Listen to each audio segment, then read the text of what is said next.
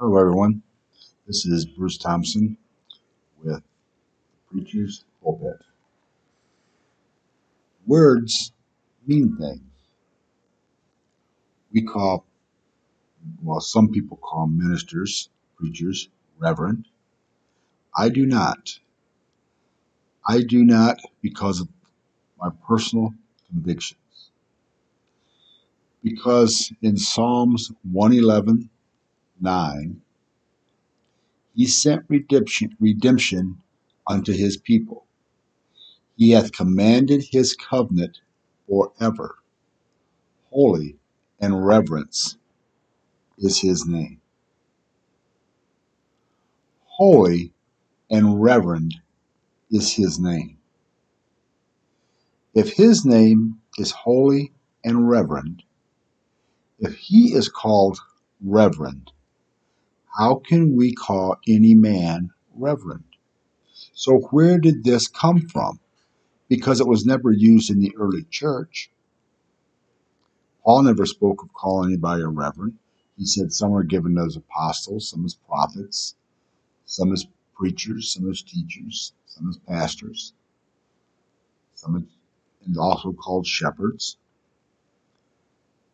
Where did the word reverend come from? And being used referring to clergy.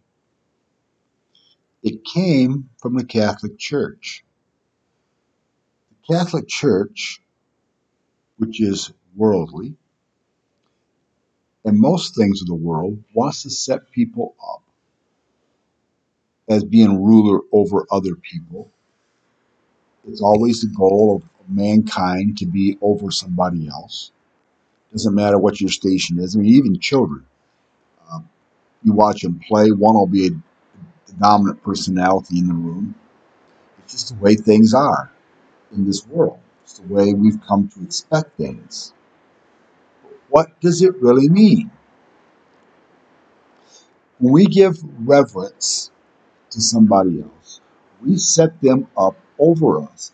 We set ourselves in a mindset that this person is smarter, knows more, has a better understanding, or whatever than I do.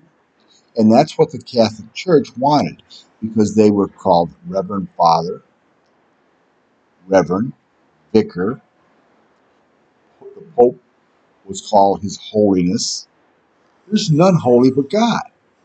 Now, in our church, in the Protestant churches, we don't call anybody Your Holiness or anything like that.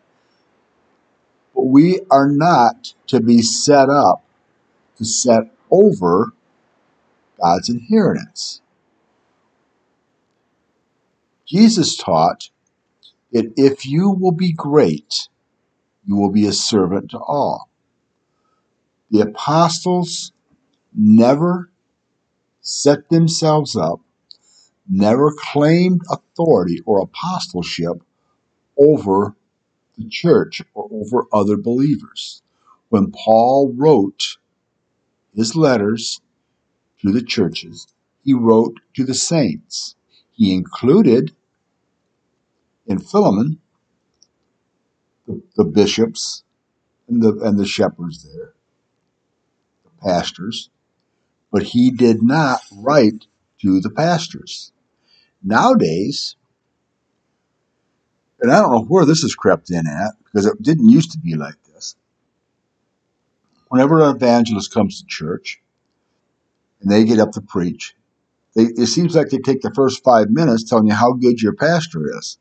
Now, if you're in a congregation, either you know you got a good pastor or you know you don't have a good pastor, and him standing up there praising this man and telling you how great he is for 5 minutes isn't changing your mind one way or the other anyway.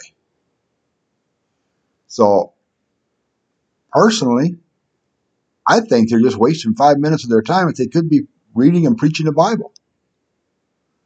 I don't need to hear that I have the greatest pastor in my city and the greatest pastor in my state. I don't need to hear that.